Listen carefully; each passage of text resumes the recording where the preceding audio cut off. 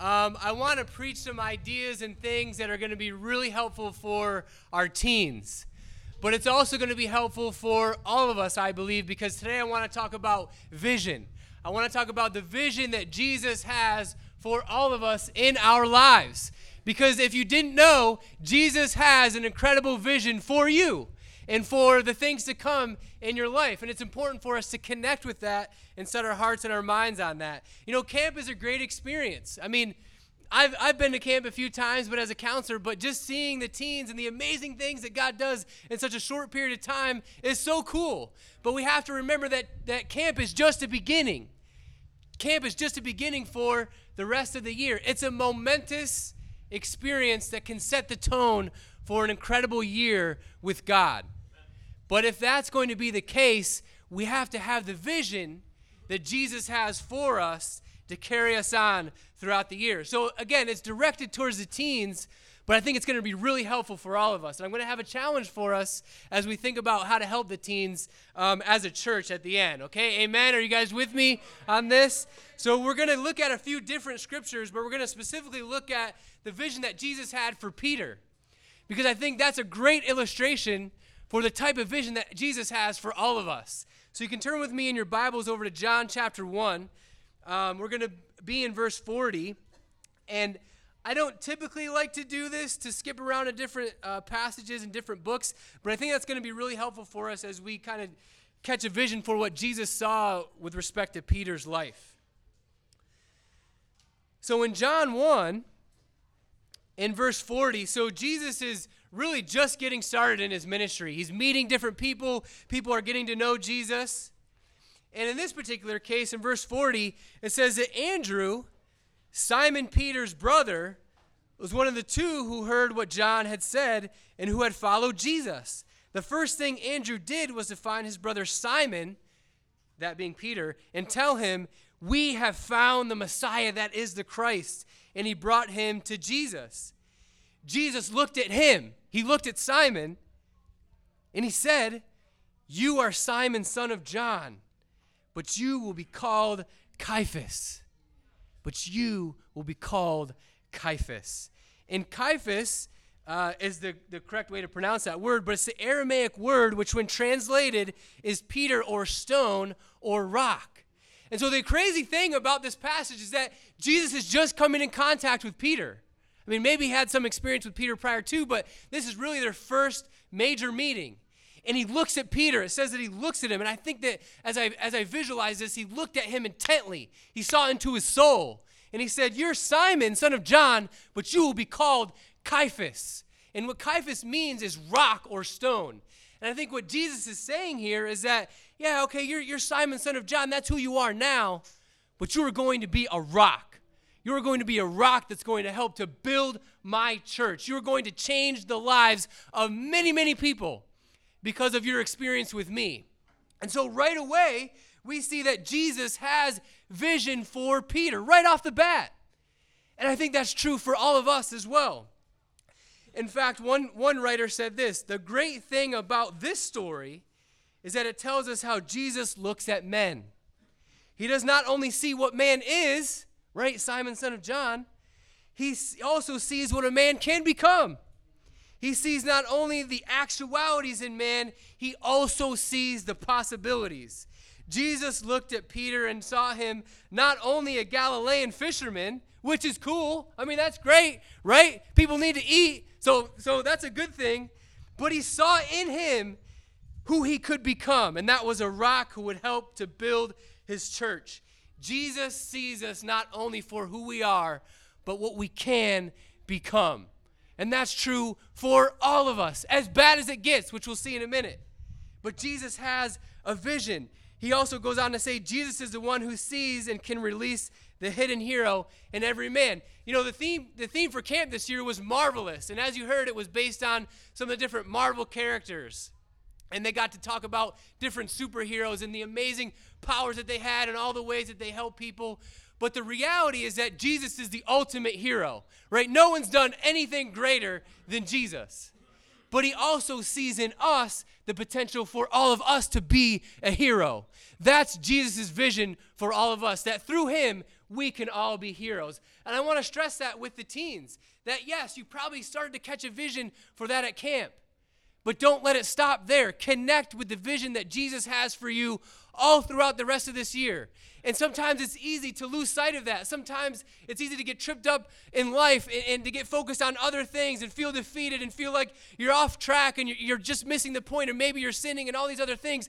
But don't lose sight of the vision that Jesus has for your life, because he wants you to do great things, and he will enable you to do those things if you just stay focused on him. Can I get an amen to that? Can I get a hallelujah to that? Why not, right? Hallelujah. That's an amazing thing. But you see, Jesus didn't lose sight of that for Peter throughout his ministry. And Peter blew it. I mean, Peter blew it time and time again. But he held on to that vision for Peter, and he holds on to that vision for all of us. Turn with me in your Bibles over to Matthew 16. We're going to read verses 13 through 20. And so remember, at this point, this is well into Jesus' ministry. So the disciples had been following him for some time, and Peter was with them, with Jesus for some time. And there's this really cool interaction that Jesus has with Peter in Matthew 16, starting in verse 13. It says, when Jesus came to the region of Caesarea Philippi, he asked his disciples, who do people say the Son of Man is? They replied, well, some say John the Baptist, others say Elijah, and still others Jeremiah or one of the prophets. But what about you? He asked, who do you say I am? Simon Peter answered, you are the Messiah, the Son of the living God. Jesus replied, blessed are you, Simon, son of Jonah, for this was not revealed to you by flesh and blood, but by my Father in heaven. And check this out. He says, and I tell you that you are Peter, and on this rock I will build my church, and the gates of Hades will not overcome it. I will give you the keys of the kingdom of heaven. Whatever you bind on earth will be bound in heaven, and whatever you loose on earth will be loosed in heaven. Then he ordered his disciples not to tell anyone that he was the Messiah. But what we have to see before this passage is in Matthew 15, this was when Jesus was walking to the disciples on water. And the disciples are in the boat. And Peter sees Jesus on water, and he says, let me walk to you on the water. And so he gets out of the boat, and he starts to walk on water for just a short period of time. But then he loses focus, and he sinks. And Jesus saves him. And Jesus says to him, why did you lose faith? Why did you doubt? What happened? I thought you were focused on me. What distracted you? But he lost faith. He doubted. Peter blew it. But then shortly thereafter, we see this experience. You see, Jesus never gave up on Peter, and he never gives up on us. And to the teens, he will never, ever give up on you either. And this is incredible what he says to him. I mean, he asks the disciples who he is, and they have they're saying that, well, people say different things about you, but then he's like, who do you guys say I am? I've been with you all this time. Who do you say I am? And then Peter so confidently says, you are the Messiah, the Son of the living God. He gets it right. And Jesus says, you couldn't have come up with that on your own. That's not something that you could have just figured out intellectually by yourself. That was revealed to you from heaven. So even though you doubted and you blew it and you sank, previously, my Father still revealed to you who I was, who I am. And then he responds with this amazing vision for Peter. He says, yeah, you're Simon, son of Jonah, son of John, but I call you Peter. It's the same name that he gave him prior to. He's still holding on to the vision for Peter, even though he blew it. And he says, this vision for you is that I'm going to give you the keys to the kingdom. I'm going to open up this whole thing through you. I'm going to give you the opportunity to open up the door for hundreds and thousands and generations after them and generations after them to know me, to enter the kingdom. I mean, what an incredible vision for Peter, even though he blew it. I mean, that's amazing that even though we fail, even though we mess up, Jesus still has vision for us.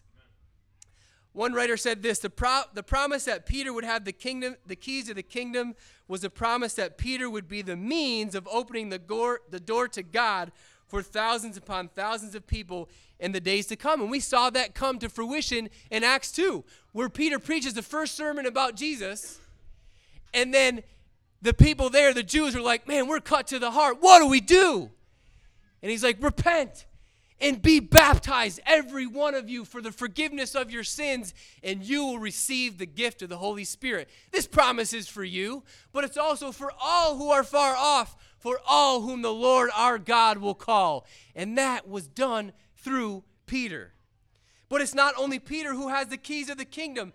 Every Christian has those keys. For it is to open to every one of us, to open the door of the kingdom to some other, and so to enter into the great promise of Christ. You see, Jesus had that vision for Peter, but he also has that vision for all of us. We can live changed lives in the kingdom of God, but we can help other people live that changed life too. We have the opportunity to give people the best life possible. And that's true for you as well, teens. You can be so inspiring to so many people at your school, but even right here in church, to see your faith, to see how you grow, to see how you face challenges and go through it and persevere and seek help and make a change and a difference in your life and all those around you. That's Jesus' vision for your life. And he holds on to that unswervingly. So I encourage you, as the year goes on, and things happen, and maybe you sort of lose sight at different points for different reasons, come back to the vision that Jesus has for you in your life. It's an incredible vision, and he has that for you no matter what happens. He's going to hold on to that for you. And we see this in Mark 16 as well. Turn over with me in your Bibles to Mark 16. So this is the end of Jesus' life on earth. He's been crucified. He's died. He descended. And now he's resurrected. And the women come to the tomb, and they're looking for Jesus. They're looking for the body. They're looking for his dead body. And this is what is said. And I want you to pay close attention to what is said about Peter here, because I think it's easy for us to miss it. It says, when the Sabbath was over, Mary Magdalene, Mary the mother of James, and Salome bought spices so that they might go to anoint Jesus' body. Very early on the first day of the week, just after sunrise, they were on their way to the tomb, and they asked each other, who will roll the stone away from the entrance of the tomb? But when they looked up, they saw that the stone, which was very large, had been rolled away. As they entered the tomb, they saw a young man dressed in a white robe sitting on the right side, and they were alarmed. Don't be alarmed, he said. You are looking for Jesus, the Nazarene, who was crucified. He has risen. He's not here. See the place where they laid him. But go tell his disciples and Peter, he is going ahead of you into Galilee. There you will see him just as he told you. Trembling and bewildered, the women went out and fled from the tomb. They said nothing to anyone because they were afraid. So again, this is a time when Jesus has died. He was crucified, but he's resurrected. And the women come to the tomb looking for a dead body. And there's an angel there, and he says, you're in the wrong place. You're looking for a dead person. Jesus isn't dead. He's alive. He's resurrected. Go tell the disciples and Peter. Peter was the only one that was specifically named. And let's not forget that this was right after Peter had just denied Jesus 3 times. Not once, not twice, but 3 times in Jesus' greatest moment of need. Where were his friends? Where were they? Where was Peter, his right-hand man? He dipped. He was out. He was afraid. Right? He went back to fishing.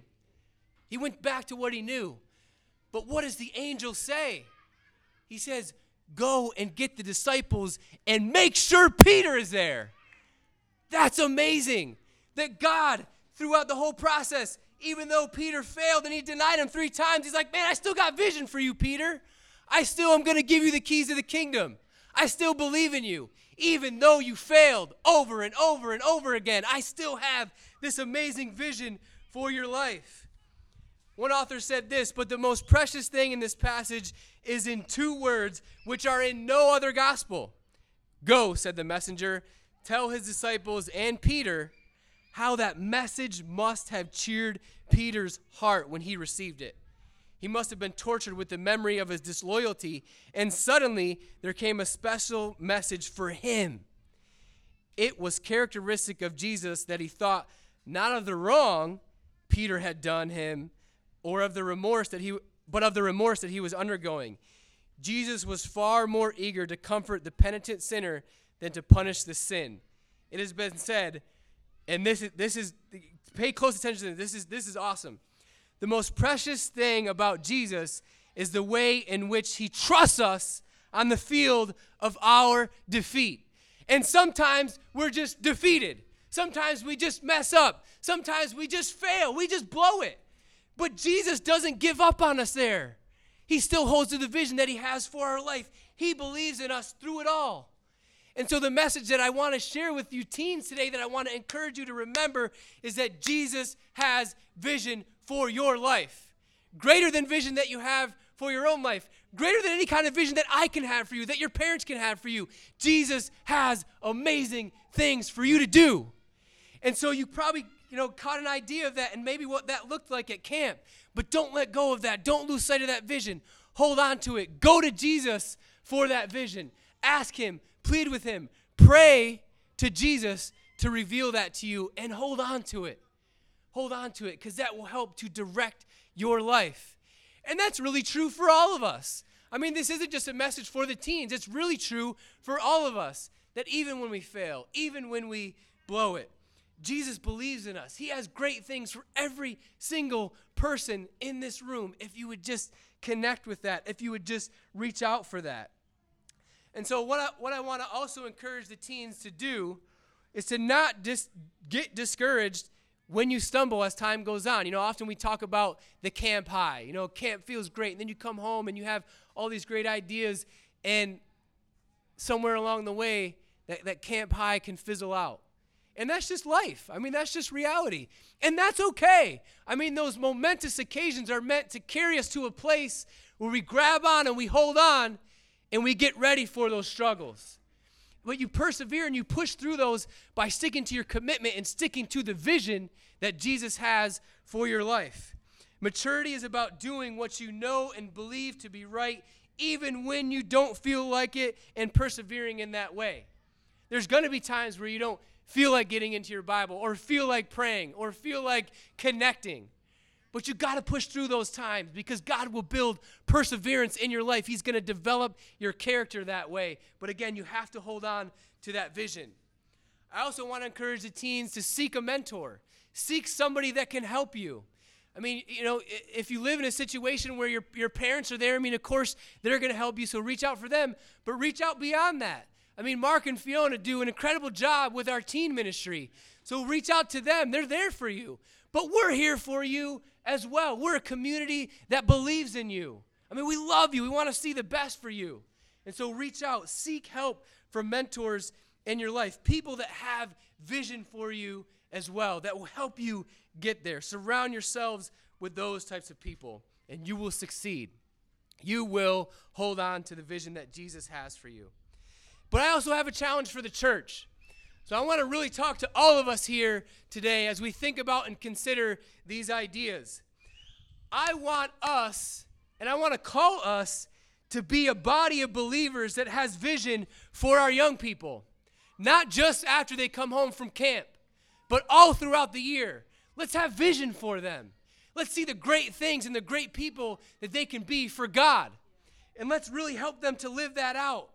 I want to challenge us to be effective mentors for our young people, to call people higher, to see the great in them and bring it out.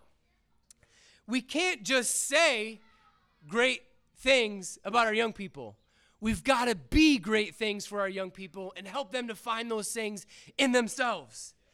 Can we create environments in this church, in this community, not just in the teen ministry?